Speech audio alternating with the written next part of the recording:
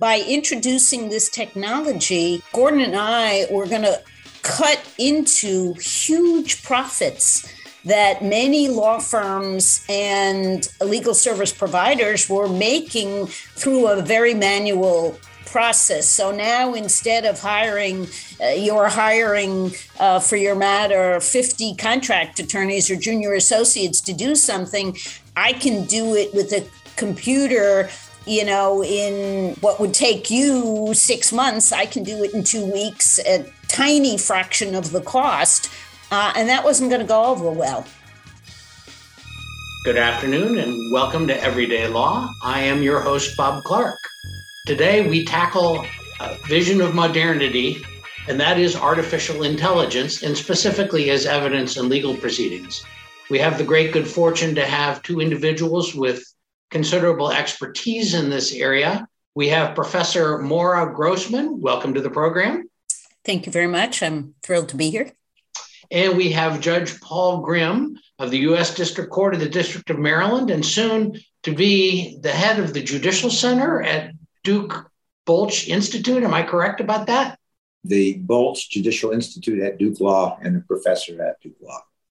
And I believe we've already covered previously the University of North Carolina's merits, and you're still going to Duke, so we'll let that go forward. We're going to be talking. It's the second best school in North Carolina. Well, there you go. North Carolina is.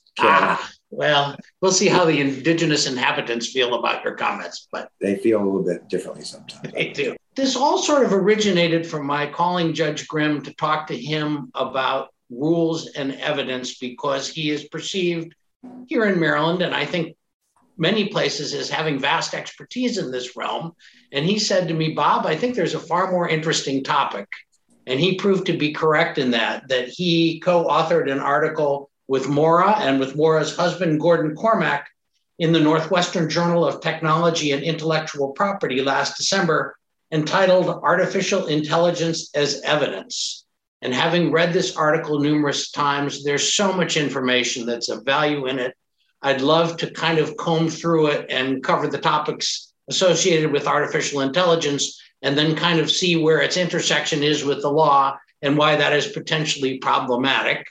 First, you each have interesting backgrounds on the way to becoming lawyers and law professors and that sort of thing. Maura, I wondered if I could kind of touch on your educational history and professional history to give our audience some idea that there's a lot of avenues one can take in one's professional career. Could you tell us a little bit about your background? Sure. So I'm the antithesis of a linear career. I'm not one of these people who knew exactly what they wanted to do when they grew up and what they would do by 25 and 30 and so forth. My mother was a clinical psychologist. I didn't know what I wanted to be when I grew up, so I became a clinical psychologist. My father was in the insurance industry, and Rorschach cards and patients and psychotherapy and stuff seemed a lot more interesting than insurance. So that's what I became, except for a number of reasons. Well, first, psychologists have to be incredibly good listeners and incredibly patient and not tell people what to do. But I'm more of a tell people what to do kind of person. So after about 10 years of being a psychologist, in addition to the fact that managed care came into being and it changed the entire sort of landscape of what I was doing, I decided, even though I knew nothing about law, that I was probably more well-suited to be a lawyer, because lawyers get to tell people what to do and solve problems.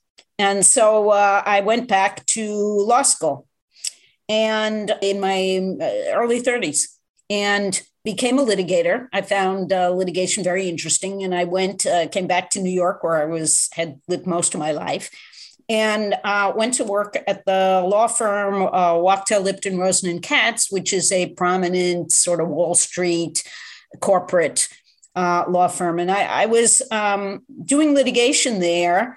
And about my sixth or so year, my mentor at the time said, I think you need to develop an area of expertise. And I said, I'm really interested in ethics. And he said, no, ethics is not a moneymaker. And you don't have enough You don't have enough white hair to be an ethicist. And an ethicist, you're always telling people what they can't do. And I think you would be better at this E thing. There's this E stuff that's starting to get known about, and nobody at the firm knows anything about this electronic stuff. Why don't you do that? And I was like, why would I want to do that? I mean, that's doc reviews and stuff like that. And I went out to this think tank that was then literally in Sedona, Arizona. Nice spot. And I met people like Judge Grimm and lots of other people who were starting to become interested at the ground floor in digital evidence. And I actually came back to the firm very excited about pursuing this as an area of expertise. So fast forward a couple of years, and I'm now handling e-discovery for the firm, except we are swimming in data. Instead of paper, we're now in a world of 1 million emails or 10 million emails. And how do you find the evidence that you need for your case? And Wachtell was not a very leveraged firm. There were relatively few associates for each partner. There's really one. And so we'd be working on a big case like the World Trade Center litigation. We'd have 20 million emails and a handful of associates to get through them. And my mentor said to me, this is a real problem. You need to solve it. So I started. No problem, right? Right. So I started going to computer science kinds of venues. I figured this is a technical problem. There has to be a technical solution. Let me start talking to technical people. And there I at a particular conference, I met a computer scientist named Gordon Cormack, who is now my husband, but was obviously not at the time. And he was one of the top spam gurus in the world. And it occurred to me, spam and ham, which is what computer scientists call the good stuff, was not a terribly different problem than relevant, not relevant, or privileged, not privileged. So I asked him if he wanted to play discovery with me. And he started to work with me on matters using what started out as one of the top spam filters in the world, but we tweaked it so it could find evidence. In 2011, we ended up doing what's now a seminal study showing that machine learning, AI, which we'll talk about today, could actually find evidence more effectively and more efficiently than a lawyer or a team of lawyers could, or an army of lawyers could. And so I continued to do this work and fell in love with the guy, and among other things, so decided to move to Canada. And I am now a computer science professor, and I teach courses that are multidisciplinary, both to lawyers and to computer scientists. So I teach computer scientists about ethics, law, and policy, and the implications of their technology. And I teach lawyers about tech. So let's see, psychologist, trial lawyer, there's some law professoring in there before you got into this line of work, and a computer science professor. So you've had quite a few careers. Do you have any, future intended careers that you haven't undertaken yet? I've been thinking about my next act. As a matter of fact, I've had a chat with Judge Grimm about that. So to be determined. But there will be one more act. Well, you have to let me know so I can get in on it too. For sure. It'll be an act worth watching. I can promise you that, if Maura's involved in it. And Paul, you have a slightly different career trajectory also. Could you tell us a little bit about that? Sure. I guess I'll start off by saying that I'm an Army brat. And so my father was an Army officer, Army lawyer, as a matter of fact. And so I was actually born in Yokohama, Japan. And we lived in California, and we spent a number of years in Virginia, where the Army's Judge Advocate General School is, where I was in middle school and early high school. And then in California, in the Bay Area. And we lived in Okinawa, someplace after when I was in first, second, third grade. Previously lived in Germany. So we travel around a lot. And when I went to undergraduate school at the University of California, And I was there from 1969 to 1973 when there was this thing called the Vietnam War going on, and there was a draft. I had an ROTC scholarship, so the people of our great country paid for me to get an undergraduate education, which meant that I had 4 years of service in the military to owe to them. And since I was an Army brat, being in the military was something that seemed much more normal to me than anything else. As I was in college, I thought, well, I'm going to be a history major. And I took a history course and said, interesting, but sort of like more trying to figure out what you wanted to do. Then I took a class in economics and I thought, well, that's interesting. And then I was like, lots of math. And then I took a class in political science. That's there, sure. And I said, that's not so exciting. And somehow I stumbled into the field of rhetoric, classical rhetoric at the University of California. Was a lot of ancient Plato and Aristotle, which are sort of the foundations of Western education, the three great arts, medicine, religion, and rhetoric.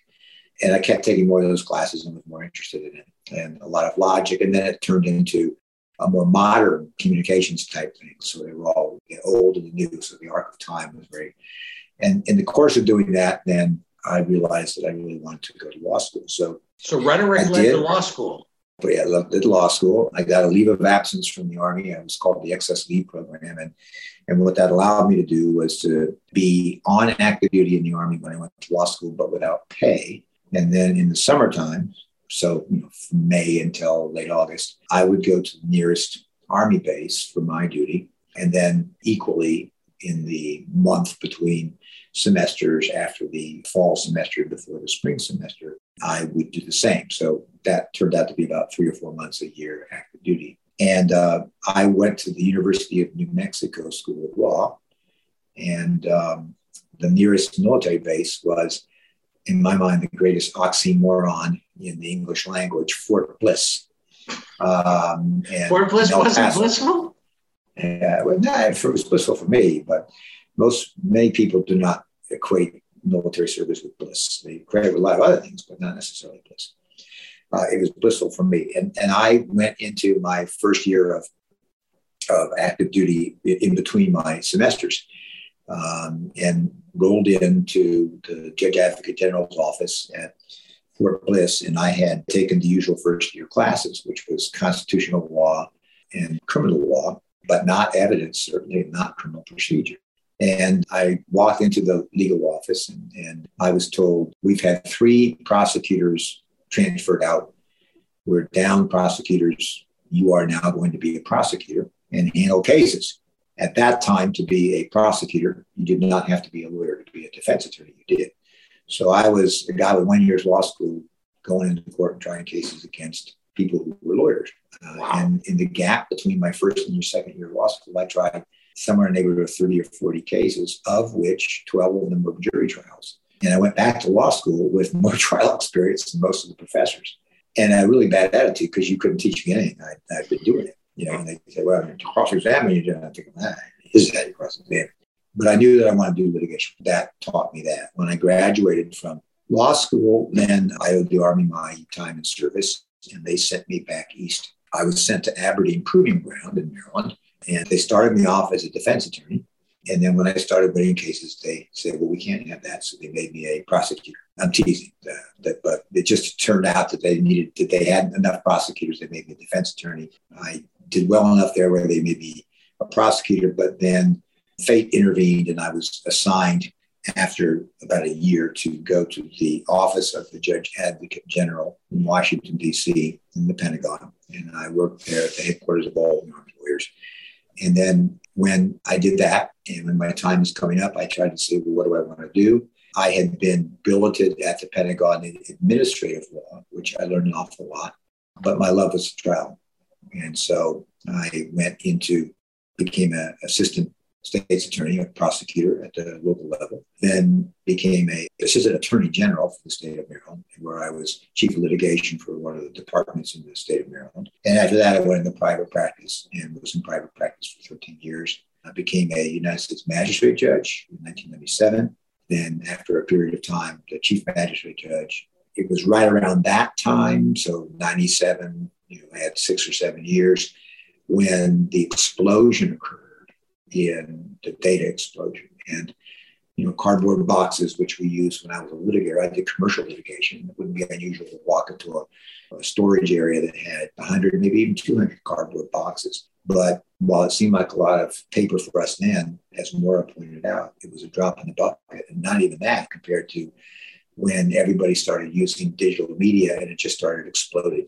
And the notion of a document was expanded to include electronic data. And the law just had no way of dealing with it, had no framework. The rules define document broadly, but the rules were not. It was just this brand new area. And we were all thrown into it, practitioners and experts like Maura, and then judges. And we were writing against a blank slate in terms of how to deal with all this stuff. And a group of us, Maura was one of them, from the practicing side, but some famous names in e-discovery, John Fasciola, a retired magistrate judge, my dear friend from the District of Columbia, Jay Francis, and Andy Peck from up in the Southern District of New York, Dave Waxy from Kansas, and Liz Laporte from California, and about a half a dozen or so of these people. We just sort of all were kind of pulled together through gravitational force through the Sedona Conference, which was this think tank formed by a luminary, Richard Raymond, who, rest his soul, who died ultimately of cancer, but created this think tank and brought everybody together with this notion of dialogue, not about technological issues generally. Mm-hmm. Yeah, and we came up with best practices for how to deal with this stuff. The rules of civil procedure changed in 2006 to try to come up with some rules designed to deal with this kinds of stuff, search and how do you search and dealing with volume and all that. They proved not to be adequate for the task. And so what's happening is I'm writing opinions, and Fasciola's writing opinions, and Peck's writing opinions, and Francis is writing opinions. And there was a district court judge, Shira Shinlund, who was very, very bright. She's now since retired into mediation. And she wrote some seminal opinions. And we were all kind of like thrown together in all these conferences trying to teach people what this was. And then in 2009, the Chief Justice of the Supreme Court, Justice Roberts, appointed me to be on the Civil Rules Advisory Committee, which is responsible for drafting the rules of civil procedure for review and approval, ultimately by the Judicial Conference of the United States, sort of the board of directors of the judiciary, then by the Supreme Court, and then it goes to Congress, and so ultimately passed by Congress. I served on that committee for 6 years. I was the chair of the Discovery Subcommittee. And during that time, we came up with a much more comprehensive set of rules designed to deal specifically with electronic discovery. And that's the most comprehensive change to the rules of civil procedure that came out in 2015 that we've had in probably 20 years, 25 years. I think practitioners will tell you that there's pros and cons of the changes that we came up with. Some of the things that we undertook to do, I think we did successfully or improved it. Some people might say that there were some things that we had tried to do that they didn't think were successful as we tried. But the issues associated with electronic discovery continue. When I became a district judge 10 years ago, that was in the early 2000s, 2012. By 2015, we had these new rules out there, and the rules have not changed. The judges that were in with me are all retired. There's a young crowd of young magistrate judges and some district judges who are more tech savvy. And now you get people like Maura and retired judges like Andy Peck and John Fasciola and Jay Francis, who are special masters or hired to assist in the actual implementation of these procedures. Big data, data management, search and retrieval, all those things are taken for granted as part of the discovery now, but they weren't when we started. Maura, Professor Grossman, and her husband, Professor Cormack, were really the first ones that put this computer-assisted, technology-assisted review on the map with a number of publications that sort of set the standard and instilled the standard. And that's now accepted now. And I think that there's little debate now that properly designed and executed computer-based search is better in many, if not most instances, than individual-based review of large data sets.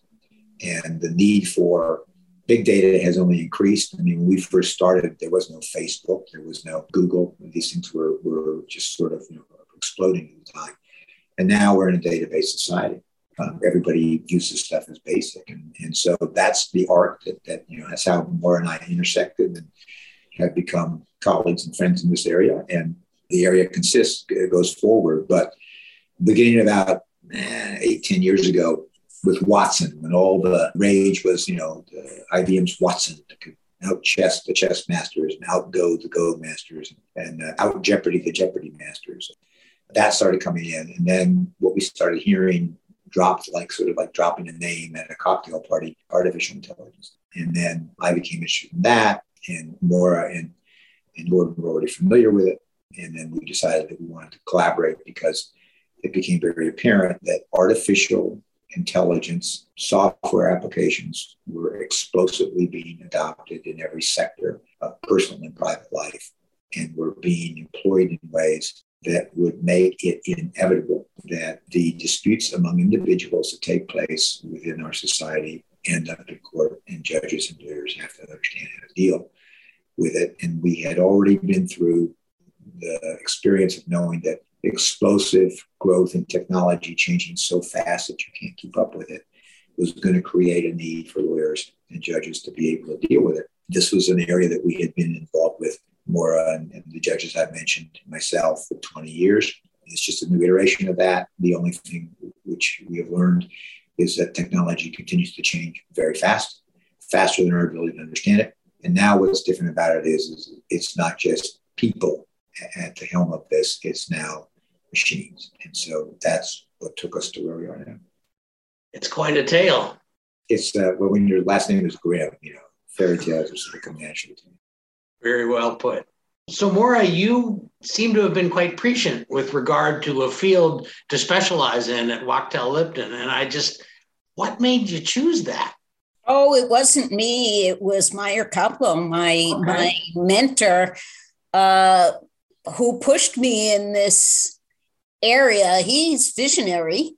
He understood that it was going to become important. And he also understood the dynamics of the firm, and that most lawyers are not terribly technically savvy or interested in math, and that I had enough of a background and curiosity in terms of science and so forth, that he thought that it would be a good fit. And he was right. He saw it in me before I saw it in me. But once I went out to Sedona and I saw the quality of the people who were like Paul, who were starting to think about these issues and starting to realize that the rules didn't fit.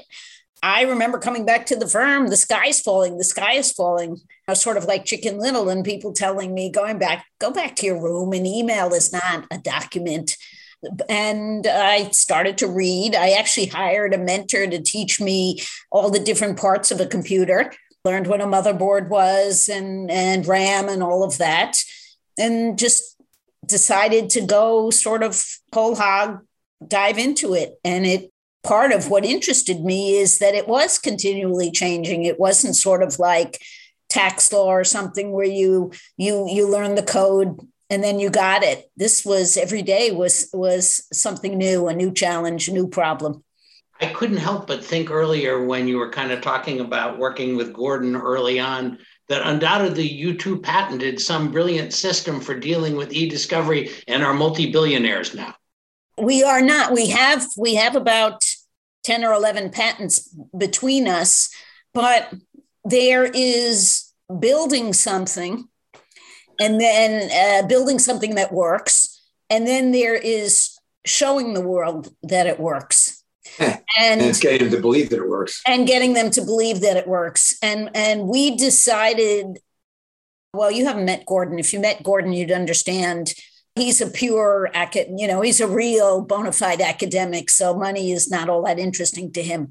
But setting that aside, we decided our contribution would be to help people be able to use these technologies, because they were not going to use them without a court saying this is okay, this is acceptable, a way to do it. And a court wouldn't be able to do that unless there was some peer-reviewed scientific research to be able to lean on. So we decided, at least for starters, we've done fine, but we haven't commercialized a product. Instead, we use the tools that we have to do matters for clients, but our focus has been on education and on helping with adoption by building that sort of fundamental scientific evidence that so many technologies that are used today don't have. Well, it all seems kind of impenetrable. I think of more simplistic things like in a DUI, the state toxicologist in Maryland has to come to court and certify that things have been done properly. Or if somebody gets a speeding ticket, they have to show they calibrated the speed radar that morning, kind of thing. And that seems scientific enough to me, although I've had to learn a little more just from doing medical negligence cases. But it sounds like a pretty daunting task to take these functions and make them something that people can understand and accept as evidence. And without getting too inside baseball with things, we've talked on the show about Daubert previously and, expert acceptance and that sort of thing. I would think it wasn't the easiest task in the world to persuade people that incomprehensible technologies should be accepted for what their output is. That is correct. It has been a decade uphill battle. It is still a bit of a battle. This still is not, I wouldn't say it wasn't widely accepted, but it's not ubiquitous. It should be more adopted than it is. I have been called every name in the book, including the most dangerous lawyer in America. But I like that one. That was partially because of some naivete in my part of not realizing by introducing this technology, Gordon and I were going to cut into huge profits that many law firms and legal service providers were making through a very manual process. So now instead of you're hiring for your matter 50 contract attorneys or junior associates to do something, I can do it with a computer, in what would take you 6 months, I can do it in 2 weeks, a tiny fraction of the cost. And that wasn't going to go over well. But that didn't occur to me because that was not the business model at the firm that I happened to be practicing at, where this was an advantage to have these tools, but at many places it wasn't. So add to that the economics and the incentives, add to that the lack of mathematical comfort of most attorneys, and then it becomes a Sisyphean task. Well, let's drop into the general topic itself. I love it. What is artificial intelligence? Artificial intelligence is actually an umbrella term, somewhat ambiguous term that was introduced at a conference in Dartmouth, actually in 1956. So it's not a recent term. And it basically means computers doing intelligent things. In other words, performing cognitive tasks that require thinking, processing, reasoning, and so forth. Once thought to be things only a human could do. And it's not one technology or one particular function. It's whatever a computer can't do until it can. And then once we get used to it, we tend to call it software. So if you think of your spam filter, when spam filters first came into place, people couldn't understand or believe that a spam filter would be able to tell the difference between, your mother's email or an email from your boss versus real junk. Or when we had the first introduction of compare software that would take two documents and compare them and tell you how they were different, we didn't trust that. And now we don't give any of that kind of software a second thought. And when we talk about AI, there are two or three types. One is called narrow AI. And narrow or weak AI is AI that can perform one task as well or better than a human. So a chess playing program that can beat a human player is narrow or weak AI. There's also the concept of general or strong AI, which is sort of your AI that can do everything better. And we don't have that. That's very controversial, even in the computer science world, about whether we'll ever have that, because there are things 3-year-olds can do that computers can't do yet. Sometimes computers are very, very literal. And And then there's this super intelligence, which is this Terminator, take over the whole world, make us all into paper clips kind of fantasy, which is really more the science fiction world. And so normally what we're talking about when we're talking about AI is some kind of algorithm. And an algorithm is simply a set of rules to achieve a goal. So a recipe to bake a cake is an algorithm. It tells you what amounts to put in what order, what to do with them, and so forth. Well, a computer algorithm does the same thing. Let's weight this variable this much, and let's add that variable and weight it that way, and let's combine them this way and do this various processes, and we get to our goal, which is the output or the result of the AI system. And then it gets much more complicated when you start to ask me, well, what is machine learning, or what is natural language processing, or deep learning, which are all kinds of AI. But the concept of AI itself is sort of a generic term that depends totally on context and timing, because what was AI yesterday is not AI today, and what's AI tomorrow will be something quite different. So the problem is, I would think, that most people struggle with mathematics, struggle with the notions of algorithms, and would consequently struggle with acceptance of the output of artificial intelligence, which ultimately becomes our software. So how was that overcome, or has it been overcome? One could say the same thing about an airplane. I don't understand how lift works. Frankly, I'm not even sure I understand how my hairdryer works. But at least as to the airplane, we have a regulator that has sort of certified the tool and said that it's sort of safe for you to use. So I can get on a flight, as I will later this week, and rest assured that it's going to land. The problem is we don't have that right now in AI. And that's why one of the challenges when this information that comes from a system like this is evidence is we have to ask what validation was done, what testing was done to make sure it does what it says it does, and it does it consistently over time under the same circumstances. And this is where we get into we can talk later about some of the Daubert factors of having to assess these tools properly. But I think what's a real challenge here is that often some AI systems are not even transparent or explainable by their developers. And what do you do when somebody can't explain to you how something got to its answer? Then you need to be really comfortable that it actually is measuring what it's supposed to measure, and it's not incorporating bias or error or things like that. The answer to that is object. Right.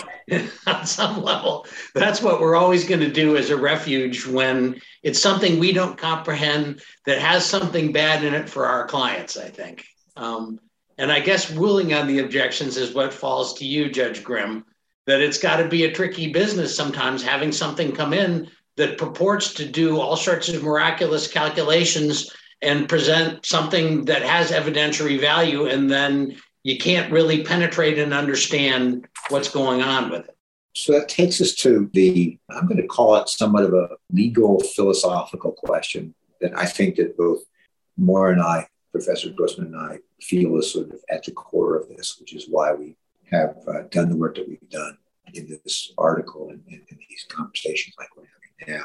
In a litigation context, we have the adversary system. So in a criminal case, the prosecutor is trying to prove elements of a crime. The defense is trying to either disprove elements of the crime or raise other issues that will be questions of doubt.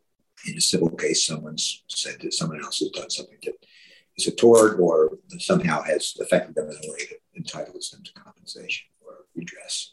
And in each of these things, there's always a risk of an outcome that if you had all the time in the world and all the resources is less than perfect. Science, as Maura can tell you better than I can, science never, ever accepts anything as immutably proven. The notion of scientific proof deals in the scientific method with what they call falsifiability. Right now, Sir Isaac Newton's theory of gravity is, the laws of gravity.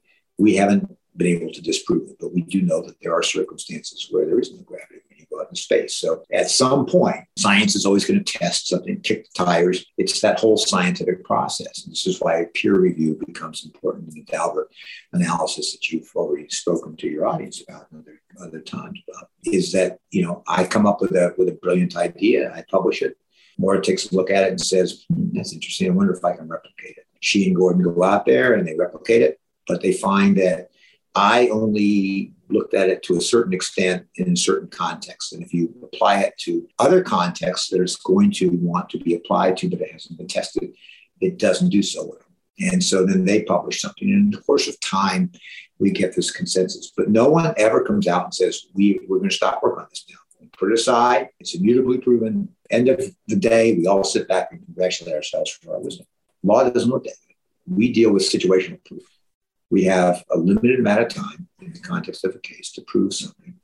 And we have to do it knowing that we have to rely upon factual information of sometimes unverifiable complete accuracy. So things that we have relied upon in the law for generations at times come forward and we find out they're wrong. So we found out that this thing called eyewitness identification, which most people say, well, I saw it. It's fraught with all kinds of things. And Professor Grossman from her psychological background knows that there's a lot of studies on that. We had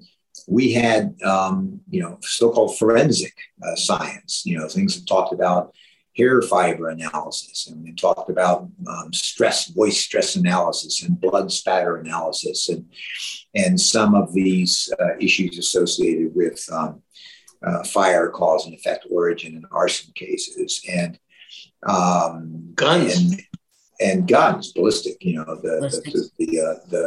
ballistic analysis of You're previewing our next show, incidentally. Yeah, and the tool mark evidence in terms of transfer of marks on there. And what has happened is that these have been accepted as gospel and not questioned. And at times it turns out that the Innocence Project, for example, has shown that a lot of people who were absolutely identified in eyewitness identification, it was wrong, or wrongfully convicted. People have been executed wrongfully. And so we always have this continuum of what's at issue in a case. Now, if it's a small court claim and it's $1,000 at issue, then I don't want to lose $1,000, or the other side wants to get $1,000. But if we don't get it, it's not the end of the world. On the other hand, if you execute someone because they've been convicted on evidence that turns out not to have been reliable evidence, or if you don't convict somebody, but you lock them up and decide that their liberty interest is going to be affected, or you tell them that you're not going to get a loan that they need desperately, or a job that they need to have because of decision making that was flawed, then that could be the case. We know that human beings are flawed. We know that we have biases. It used to be that we only cared about explicit bias, but now we know about implicit bias, that we are products of our upbringing, and we have assumptions, stereotypical thinking that we're not even aware that we're doing. And so we're now much more sophisticated about some of the risks in terms of accepting as gospel the facts that have been kind of the workaday nature of law. So we deal with a situation where we don't have time and resources to be perfect in all cases. We have too many cases that have to be decided. We can't paralyze the system by going so slow that we can't get it. We have people with uneven resources who are involved in the process. So we have to have techniques available for judges in good faith to do the very best that they can under difficult circumstances when there's polar opposites. One says tomato, one says tomato, one says potato, one says potato. The judge doesn't have the discretion to call the whole thing off, as the old song goes, but has to. I remember it well. The rules of evidence give us that analytical framework. So we start with the lowest a part of the building block, the DNA of admissibility, if I can. And that's relevance. Does this evidence have a tendency to prove something that's important in the case? Now, that's a low bar because it's more likely than not. That's just a fraction more than a flip of a coin. It's 51%, as you well know, Bob, because you're a litigator. But if it's not relevant, it has no tendency to prove anything, then we can all agree it's got no point being looked at. It's just speculation. We don't want that. But what we then have to deal with is that when you're trying to determine whether something has a tendency to prove something or not, when the parties are going to have different views on that, the judge has to have a set of analytical tools that she or he can use to make these determinations. We know that in highly technical evidence, this is what the Daubert cases in the 1990s gave us, and that was adopted as the 2000 changes to the rules of evidence, to Evidence Rule 702. The court said, well, you got to have enough data. You can't have what litigators used to refer to as swag, scientific wild ass guess. Never heard of it. So yeah, I saw you smile when I said that. It's like you have two little facts and you automatically start to come up with an opinion. We are, as people, we form opinions immediately. You have to be schooled, like Maura and Gordon, to curb your desire to jump to what it is. We don't like mysteries. We want to know what the answer is. We'll start with an assumption. We can be persuaded one way or the other, but we don't like that uncertainty. It's cognitive dissonance. It's cognitively uncomfortable for us to not know. So we form a hypothesis, and maybe it holds, maybe it doesn't. The legal framework and evidence is designed to give the judge some tools. And while relevance is a low threshold, we know relevance is important because if your AI gives an output that is not reliable, then it doesn't have a tendency to prove anything important. It's not helpful when we're dealing with expertise beyond the knowledge of a lay jury or lay juror or a judge who's a generalist, and most judges are generalists. Then we have to rely upon the expertise of the people who are doing it. But we have a system where each side goes and hires their expert. Now, Maura, I can tell you that while lawyers have to walk a fine line, ethically, of course, they have to get an expert who can back up what that person is saying. But you don't hire an expert you know is going to give an adverse opinion. I mean, you may initially consult with them, but that's not the person you put on the trial. So each side is paying to buy the most expensive expert that they can find and they think is most persuasive to support their theory of a case. And it happens all the time. I mean, Maura sees that as a special master. You get someone comes in and says, absolutely, this is absolutely the way it is. Someone else comes in there and says, this is absolutely not the way it is. It's completely night and day. So how does the judge decide? Well, how do we get to our opinions? Opinions are the end of a process of gathering facts and applying methodology. So what is the methodology? Well, the methodology changes depending on what it is. Taught to an auto mechanic, and the auto mechanic says, when you tune a car, you do this first, and then you do that, and you have to get this, and that, you follow that methodology. If you skip this part, you go in there. I mean, think of it this way. Go to IKEA and buy yourself a piece of furniture with a lot of different steps to it and all those Allen wrenches and start putting it together without looking at the instructions, not in the order that you say. You're going to have a frustrating day, I suspect. If you do it according to the step by step, you get the product that you wanted to have. And that's what the rules of evidence give us an ability to do. But they also give us something that is a leveler of the playing field. And that is prejudice. And you know that well. There's a doctrine of unfair prejudice that you can have evidence is relevant. It gets over that 51% hurdle of having some tendency, but some tendency depending upon what the risk is of getting it wrong. If the risk of getting it wrong is that someone is executed or locked up or loses a job or doesn't get a loan that they need to survive on, then the judge has the ability and their discretion to say, well, I want more reassurance before I am capable of saying that the prejudice does not substantially outweigh the danger of the benefits. That's why the Daubert factors are very easy to articulate and very hard to apply because you have to understand So has it been tested? And this is what gets us back to what we talked about in our article. Who tests it? I'm going to make a lot of money on this software. I want to get it out there right away. I've tested it, but I have an incentive, right? I mean, I'm not. It's not the same as if the National Institutes of Science and Technology independently tests it. And not only that, but I've invested time and money in doing this. So if I just open up the doors to everybody, someone comes in there and says, well, I'm interested in this too, but I don't want to spend the time and money to do it. I'm going to steal your things and go out and do it. So I have intellectual property rights in it. And you get into some of these confounders, complicators. So you have to look at, has it been tested? Is there an error rate? What is that error rate? Maura will tell you right now, there's no one error rate that you apply to everything. The example, Maura, I think you came up with it, or someone came up with it. I thought it really helps the best in some of the procedure we have is let's take a look at various error rates.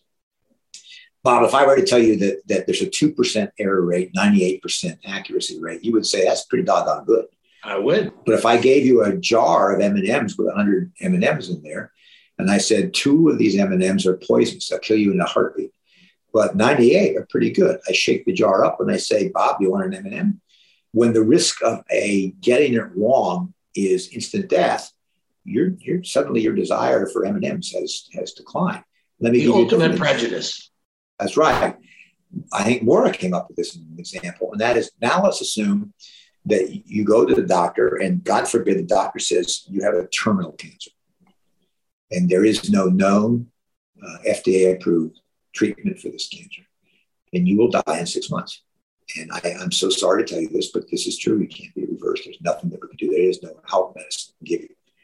But there's this new experimental technique that's being used right now. In 40% of the cases, it will completely cure you. It will totally cure you, and you can have a normal life expectancy. In 60% of the cases, it will kill you. Do you want to be in the trial? Now, in that circumstance, a 60% likelihood of failure is terrible. Who would want to buy into that? But what's the course? The alternative is a 100% chance of death. And you got a 40%, which is, 60-40 is it's not 99-1. So the error rate depends upon what's at stake and what the interests are. So it's not one, you can't say it has to be an error rate of less than X or Y. And more, I think this is what kind of came out with the TAR that was, I think, a distractor when people started getting notions of recall and precision, and it had to be over 90, whatever. These techniques were getting better results than any human could come up with. And yet, because people were arguing about whether it had to have 95% or 98% or 90% or what it was. What happens is that the Daubert tests, tested error rate. Who are the people that deal with this, who deal with this subject matter when it's not in a trial where someone's going to make money to do it? What do they say is the proper way to do it? Has that been complied with? Have people who've done this put it out for other people to kick the tires on that and find out whether there are any flaws in there?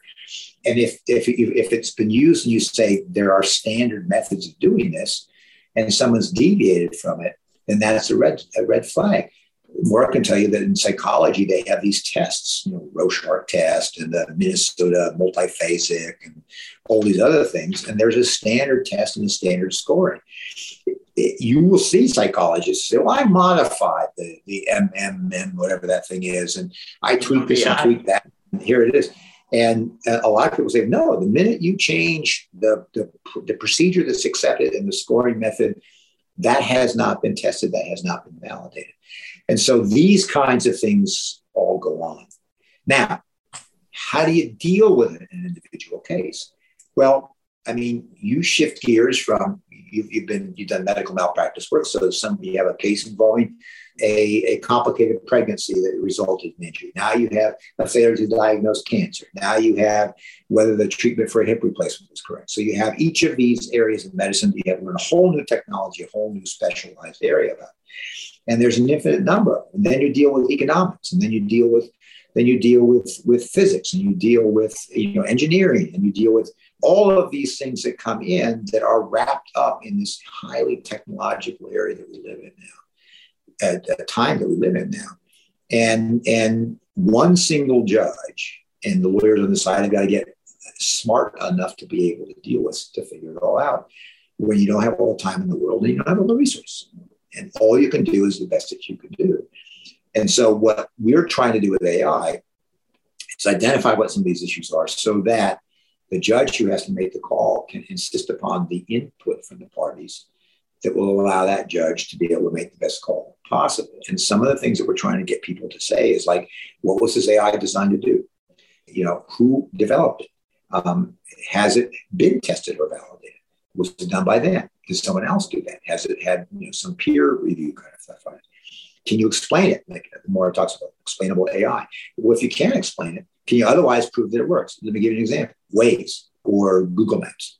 I understand it has something to do with satellites and it has something to do with, cell phones and radio waves and geography and all that. I don't know how it works. I don't know where somebody has said, well, plus or minus, it says you turn left in 50 feet, but it's really 60 feet. Whether that makes a difference, I can't tell you what the error rate is or what is tested, but I've used it long enough to know that if Waze tells me to drive off a cliff, I'm driving off that cliff. Now, there are cases where people have done that because it was erroneous, but the overwhelming use of it is that I've now gotten to the point where if I'm driving 2 miles away to the drugstore, I put Waze on because I want to know if somebody had an accident and I'm going to have to wait there. If I should take this street over here and go, which is ridiculous because I know how to get there. So evidence rules give us a framework for cutting into these things and requiring the information to happen. But what you have to have is you have to have the lawyers who will spend the time and the resources to understand it. Experts like Maura, like Gordon, like many of the people who are legitimate, who will be honest in their expression of what it is. And a judge who has the time and will put the effort in to do the work to get the best decision you can get. And then it goes up on appeal and someone else second guesses it. There's a part of me that wonders if what we should do is in every court have a technology person who's, whether it's a magistrate judge or, a judge or an outside attorney to look at AI evidence people prospectively want to use and, consider whether a motion in limine is appropriate to keep it out for any of the various failings or whether it's admissible and under what circumstances. And that way the trial judge, many of whom probably are not nearly as sophisticated as the two of you with regard to this stuff, would be better served by that. There are tools for doing it. Of course, the court can hire an expert under Evidence Rule 706, but that's expensive and the parties have to pay for it. The other thing is that there's a body of law, and I've used it myself in some very technical cases, where the court gets an expert who independently expresses an opinion. So the plaintiff's expert says this, the defendant's expert says this, we've got a court expert says that, and then all of them are giving their opinion, the jury figures it out. But rather you can have court technical advisors, and they can come in. And again, there's a cost associated with that because if they're good, they should be paid for their time. And they come in not to tell the judge how to rule, but to tell the judge, this is what these terms mean. And when this publication says this, this is what's important in that publication, and to help the judge be in a position to be able to question the experts. And you can do things in a novel way. I've oftentimes said, okay, I don't want the lawyers to examine the experts the way they do in the trial because they don't know what I need to know. And they don't know that, and I know what I need to know, the rule on this. They want to try and limit this from the very beginning. So they're going to focus from their perspective. There's nothing wrong with that. That's what they're hired to do as advocates. I want to get the experts in side by side and say, all right, doctor, you said this. Now tell me about how that works. And turn to the other expert and say, what do you got to say about that? And then turn back to that first expert and say, what do you got to say about what they had to say? And by doing that, get information where I can control that dialogue. That's out there. It's just not done very often. So where do you see this going, Maura? This is going to proliferate. It is almost in every area now, from logistics to employment to policing, fintech, everything, financial. So there's just going to be more and more of it. And it is going to start to come into the legal system. There is no doubt that people are going to start to say that screening tool discriminated against me for the job I applied for, or I didn't get that loan because I'm a minority or I live in this neighborhood or whatever. So I think lawyers and judges need to start to get prepared. for this and not stay asleep at the switch and hoping it doesn't come. And it's not going to get easier just because you have two experts, because if you have two experts who are just up there talking math, that's not going to be terribly helpful. So I think judges, and this is what we tried to do in our paper and a lot of the talks we give, is to give people the questions they should be asking, the kinds of questions that they should be asking to get the information that they need to be able to make some of these decisions and to be able to assess, is this an algorithm that's just being used to pick the next song I'm going to listen to, big deal? Or I like that one. Or is this an algorithm that is going to decide whether this person gets bail or not? And that the stakes are very different in those two circumstances. And I think the other thing we advocate for is greater use of protective orders when people say, this is proprietary, this is commercial, sorry, I can't explain to you anything about how it works or what data it was trained on or who developed it or how they developed it or how it gets to its output. That's a no-no in, I think, our book, that you can't say that and then also say, well, just trust me. I did testing, even though I'm not at arm's length and I have a financial interest in this. That's not going to work. And I think to Professor Grossman's point, the reason given for not producing that, of course, is the trade secret, confidential commercial information privilege. Privileges are curious things because under the evidence rules, the federal rules of evidence declined the opportunity to codify the various privileges and just said, go out to the rules of evidence. So each state has its own evidentiary privileges. And we're familiar with attorney-client privilege and work product protection, which is a qualified immunity privilege, and doctor-patient and executive and all those things. But most privileges have qualifications to them. And the commercial secret and trade secret privilege is a qualified privilege that can be overcome when a party needs to have access to that information. And the way you deal with it, I think that Professor Grossman and I think is the proper balance. And I think courts are starting to see that, is that when it's just not fair for a party to trust me, this is how this works, but the output of that in something like, for example, in DNA evidence, when you tell a jury that the defendant's DNA was found someplace, most of them have watched enough CSI programs where they just absolutely believe it, whether it's good science or not science, or good methodology or not good methodology. So, when you have that, the way you do it is you put into place protections, and they're out there and they exist and they're not that hard to put in place, where you prevent the competitor from getting access to it that's going to steal the idea, but you let the proper people have access to it to test it, kick the tires for that particular case. It's not that hard to do. And I think that's the type of information that we have. And if someone says, well, we don't know how the software works, there are other ways of proving that it works.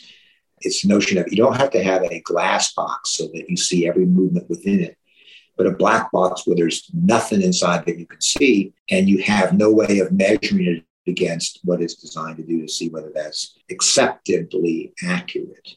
And we talk in our paper about the twin related concepts of validity and reliability.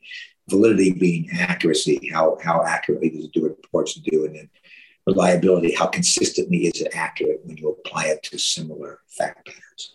And they both are usually sort of mushed together in law as just sort of accuracy or reliability. But reliability actually has a technically different definition than validity. So you just do the best that you can. And the system's not perfect, but the fact that it's not perfect is not a justification for not making it as perfect as you can. And we hope that the kind of work that we've been doing will give people a better, more confident way of sort of trying to address this stuff. I am very grateful that the two of you are working on this and that I'm not. And I know we've come to the end of the program, but I would love to have you back on sometime. There were so many things that I intended to talk about, but it's just such a deep and broad area that I really like to thank you both for coming on, and I'm hopeful we get you back again sometime. My pleasure. Thanks, Bob, and thanks, Maura. This has been Everyday Law. Farewell. Connect with us. We are Dragon Digital Radio.